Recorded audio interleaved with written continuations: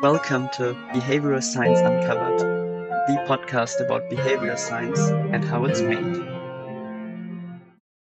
I'm joined today by Heather Schofield from the University of Pennsylvania. Heather, thank you for coming on the podcast. Thank you for having me. And we will be talking about a paper that is joint work with Pedro Bessone, Gautam Rao, Frank Schilbach, and Matti Thoma.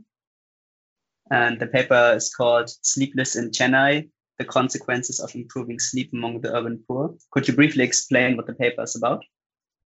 Sure. The paper is about how sleep impacts the lives of the urban poor. There's really an enormous body of literature that exists already on sleep, but the majority of this literature falls into two major divisions. The first are studies of acute sleep deprivation in labs in developed countries. So they'll bring people into the lab and they'll keep them up for a few days and then look at short-run changes in cognitive function and biomarkers. And the second type of study in this space are really correlational studies, which primarily focus on correlations between sleep and health, controlling for as many confounding factors as possible. But despite the fact that there's quite a bit of work of this type, we actually know almost nothing about how the urban poor in developing countries sleep, whether their sleep can be improved, and what the consequences of sleeping more might be for economic outcomes that we would care about as economists, like productivity at work, important decisions like savings rates, longer-term health outcomes as estimated in a very causal way. So those are the questions that we tackle in this project. Okay, and could you briefly explain the experiment design? So what Sure. Just in a couple of sentences, what you've been doing? Yeah, so the experiment is, as you've already implied, a randomized controlled trial. In the study, which takes place in Chennai, which is a large city in the south of India, we employ actually 450 individuals as a part of their participation in the study as data entry workers for a period of a month. And a subset of those individuals are randomly assigned to receive interventions to improve sleep. So one set of interventions is geared towards improving nighttime sleep in their homes, where we give them devices to improve the sleep environment. So things like eye shades, earplugs, and a mattress. And cross-randomized with that is an afternoon nap in the study office. And then we look at the downstream outcomes of that improved sleep. So we have very good measurements of their productivity coming from the fact that we employ them as data entry workers. And we also look at different features of decision-making and economic preferences, as well as health outcomes. And we collect those over time throughout the study for the course of the month that they're enrolled. Very interesting. And you worked on quite a lot of projects that examine the interaction between poverty, health, and economic behavior. How did you end up working in this area on these topics? It's a big question. I've been interested in these topics, I guess, for a long time. I grew up traveling a lot with my family, and I also did a degree in international public health before my economics PhD. And I think really those experiences helped me to see the importance of understanding the linkages between poverty, health, and economic behavior for both intellectual understanding and for policy. Understanding whether a person is who they are in some static sense or whether they're influenced by their circumstances in a more dynamic way has a lot of implications for how we think about and try to address poverty very broadly. Mm-hmm.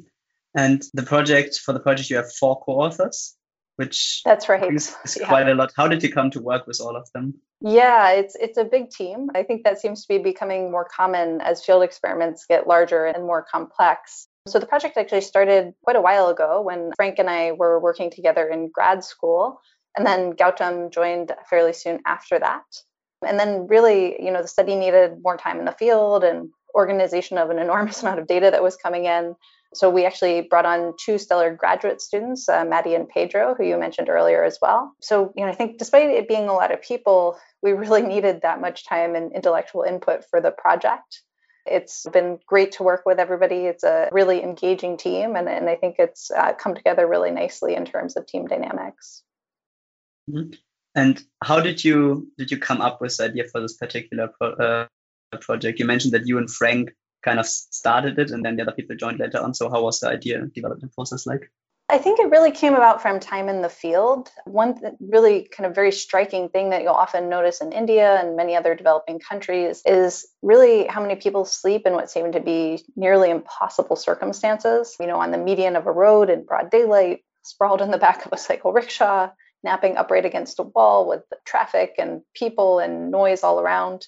And I think it really made us kind of stop and think about how tired someone must be to sleep through those kind of environmental features. And that, made us think about how much sleep people might actually be getting in this circumstance and whether that could be impacting their productivity, health, decision making, these other downstream outcomes that we were interested in as well.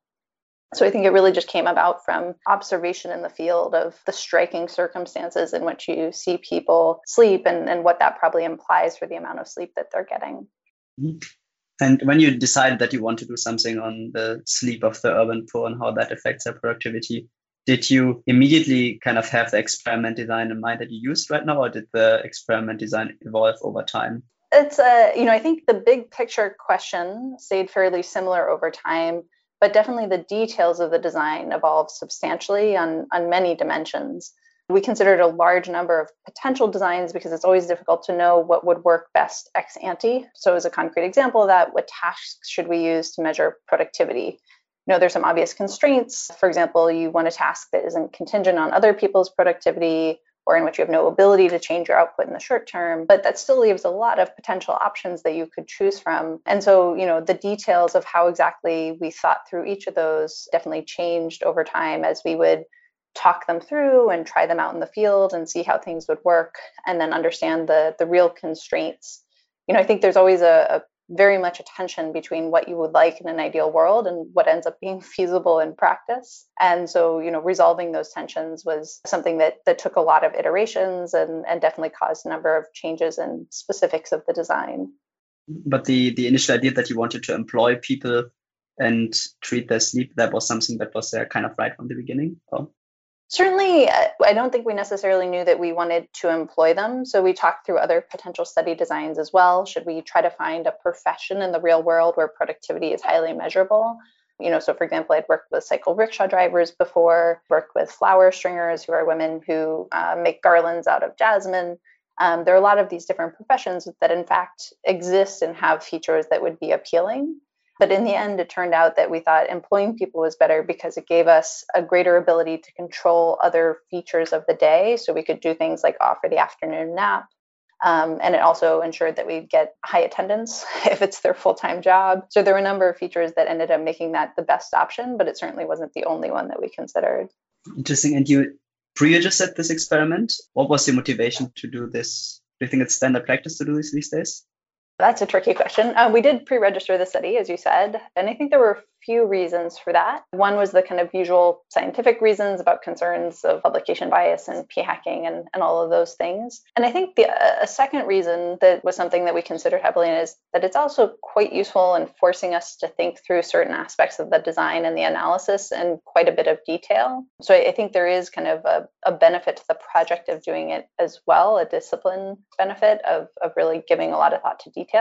So there were a number of motivations to do it, and we definitely did go ahead with that. But I would caveat that by saying I don't think that the pre-registration process is perfect or that everybody necessarily would want to do it. The challenge that I really see in it is that you really learn an enormous amount by actually running the study. And often those are things that it's either very difficult or impossible to fully anticipate. And so a challenge that comes with the pre-registration is if this learning occurs and referees don't let you make some adjustment for that learning, it can often put you in a tough bind. So I think it is a very good general practice, but for the system to work and everyone to want to actually participate in it, it's going to be incumbent on referees and editors to also have some reasonable flexibility for things that are learned throughout the study. So you would say if you pre-register an experiment, it makes it harder to incorporate new ideas later on in the process, and referees might ask you why you didn't mention this new idea already in the pre-registration. Yeah, I mean, generally you don't want to be changing a lot throughout the experiment as you go, but on the other hand, you do definitely learn. And so having some flexibility to do that and to improve is, I think, a good thing. And I think the other thing that it may change is just, there are details of the analysis where you learn things about, say, even the distributions of the outcomes. So as a concrete example of that, I think we pre-registered that we'd use the inverse hyperbolic sine transformation for some of our outcomes because we thought logs would be bad because of some zeros, but it turns out that the IHS also has some issues with having, if you have a lot of mass at zero in terms of the transformation and what it does to the point estimates relative to just the raw analysis. And I think now we know that. And so we'll probably present both. but you want to have some flexibility to adjust for things that you couldn't have known well in advance. Even with the very extensive piloting that we did in this study, it turned out that the data from the full experiment just looked a bit different. And when you ran it at scale, it's useful to be able to make some of those adjustments based on what you end up finding in the process as well. So that, I think, as long as referees and editors are open to that and are able to kind of take the pre-registration as something that is a starting point and that you should be reasonably bound to, but adjust when there are good reasons to make those adjustments, I think it's a good process, but it does require kind of both sides to generate an equilibrium that people will want to participate in those. Mm-hmm. Thanks for that. And you did run a couple of different treatments in the end. So you gave people devices that helped them sleep, and you allowed them to take a nap in the afternoon. And I think you also paid some people to sleep more. Which treatments, how did you in the end decide on which of these treatments to run? I'm sure you had many more ideas for different things you could have done.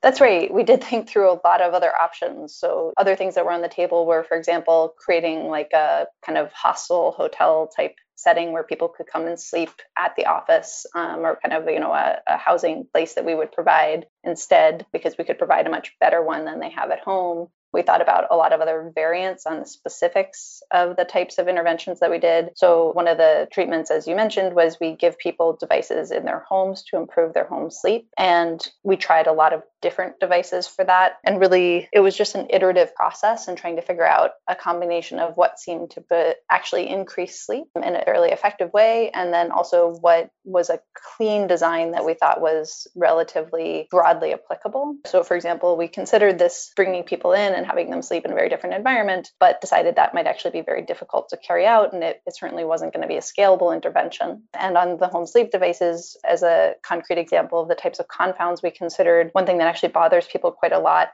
in this environment is mosquitoes. And so we did consider giving out something like bed nets or mosquito coils, but in the end, we ended up dropping that as a part of the intervention because we were concerned it might also have direct health effects, given that mosquitoes carry quite a bit of disease in Chennai as well. So really, the decision on which treatments to run was a very iterative process of trying out different solutions and thinking through what seemed to be the best in terms of both the pure design features that you need to make a clean study, but also the logistics of running that study in an effective way that might actually be something that could be used.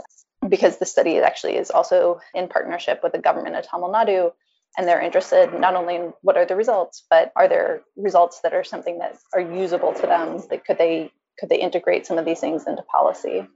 Earlier, you mentioned that you did some piloting even before pre-registering the experiment. Did you pilot some treatments that you then in the end decide not to run? I think small versions of them, yes. We didn't end up, for example, piloting this idea of, having people come in and sleep in a given place because it just seemed logistically infeasible. But we did pilot things like mosquito coils and bed nets as a part of the intervention. And, we didn't see a large gain in the amount of sleep that people were getting from it, but we did worry about it as a potential confound. And so in the end, we didn't end up including that. So I think there were many, many, many iterations. I think we piloted the study for 3 years, not only to resolve many of these issues around ensuring that we could improve sleep, but also to make sure that we had a strong design for a lot of the experimental outcomes and the typing task and the like as well. It turns out they're just, in all studies, I think, more design details than you anticipate, and it takes a while to resolve all of them, especially if it's a design where people have to be in the study for a little while in order to start to detect effects. So I think those types of things end up making the piloting process a fairly long one in many cases. You just mentioned you partnered with the local government for this experiment. Did you have another local partner that handled the logistics and hiring of the people, or did you hire people to do that? So we actually do have quite a few local partners that we work with. We've had a long-standing partnership with the Institute for Financial Management and Research, IFMR, and JPAL that's hosted at IFMR as well. For a number of our projects. So they're essential to our being able to administer these studies. And this partnership, this study was also in partnership, as I said earlier, with the Tamil Nadu state government. And that happened through an existing partnership between JPAL, and the government collaborates with JPAL on studies where there's direct policy linkages as well. So our study and thinking about, is sleep a major concern and what might they do to address it, but also other studies. So for example, there are studies of things like rice fortification that also happen as a part of this collaboration. And I would say, I think it's a real credit to both sides of that partnership that it's been running and working so well. It was great to work with all of those institutions as a part of this study. And certainly we're really grateful for the opportunity because it was incredibly helpful to actually making the study work effectively. And I guess more broadly, I would add to that, I would really recommend trying to find a local partner for running studies like this. There's quite a bit of local knowledge that's really important to running a study well as the logistical benefits. And it's hard to do it without that linkage to the place. And do you have any advice for people who are maybe young researchers and are trying to do their first field trial in a developing country on how to find a local partner? My first piece of advice would be talk to your advisors. They often have some of those linkages already, and using that relationship is a good way to get started fairly quickly.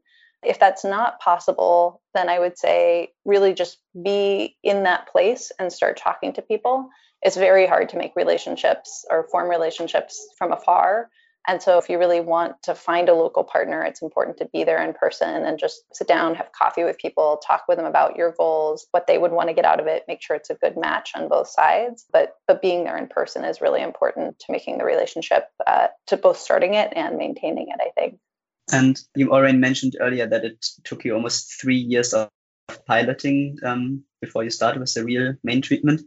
Could you walk us through the timeline that you had in mind when you started the project and how long you expected things to take? It's now so long ago, I actually don't remember exactly what I thought at that point. I'm fairly certain I didn't think it would take the 5 years it actually took. My guess is I probably thought something closer to 2 to 3. That said, I think as you run more and more of these studies, you start to realize it almost never actually happens in the timeline you expect. Really, each piece ends up taking longer than you expect by a bit. There were no huge barriers that ever occurred that, say, stopped us for a year or something like that. But there were a lot of small things. If you apply for more funding, you have to pause while you update the IRB. You have to try out a new treatment that you hadn't thought of before that came up as part of your piloting. And then each of those things just takes a little bit of time. And before you know it, it's taken a very long time. So I think it was definitely a longer timeline than we anticipated. But I think the project also grew over time. And that was part of what caused it. We probably originally started with a slightly more sparse design and then added more outcomes and the like over time. Thank you so much, Heather, for talking about this project with me. And to conclude the interview, I would like to ask a couple of questions on how you work in general. First of all, could you describe a normal workday for you when you're not in the field, when you're in your office? Sure. I'm not sure there is necessarily a normal in this job, but it's probably roughly what you would expect. I spend a fair amount of time on Skype calls with field teams. Most of my work is in India, and given the time difference, that usually either happens early in the morning or late at night. Spend time reading, writing, doing analysis, at meeting with advisees and co-authors. So I think, each day is a little bit different, but typically some mixture of those various things. One thing that did surprise me as I moved out of grad school and into the assistant professor job was I still end up spending quite a bit of time on the minutiae of the logistics of fieldwork, dealing with finances, hiring, just kind of the day-to-day of some of these things.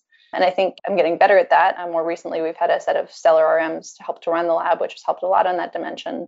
But certainly, I think there will always be some of that. And, so if students are thinking about doing fieldwork, it's important to consider that in making the decision about doing field experiments, because it's not something that we focus on in grad school about the process, but it is certainly a part of the process and probably an important one as well.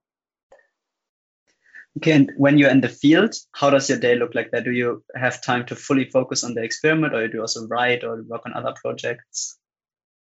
In the field, I just focus on field work. I think there's less time than you would hope for field work, especially as you get more projects that are more spread out. And so, I do generally I probably go to India 2 or 3 times a year, each for a week or 2 at a time, which doesn't end up being a lot of time per project in the end. And so I think you really do need to try to plan ahead and get as much done as possible in each visit, because there never really seems to be enough time in the field to do everything you'd want. And certainly the time that I'm there, I spend very dedicated to the field portion of the work. So I think that tends to focus on seeing the projects in action, trying to detect issues that need to be addressed, which you just can't see from afar unless you're there in person. Also, a fair amount of time spending time with staff in person. I think those relationships are not only a nice part of the job, but also really essential to getting the studies to run well. So understanding kind of what are the things that don't come up on phone calls, but maybe kind of making the study or generating concerns in the study, or just making sure that everything's running well in terms of management and logistics as well. So I think those are both pretty important parts of that time abroad, is focusing not only on the research itself, but also the people that are administering it, and putting a lot of time into that while you're in the field. Thank you so much for the interview. It was great to chat with you.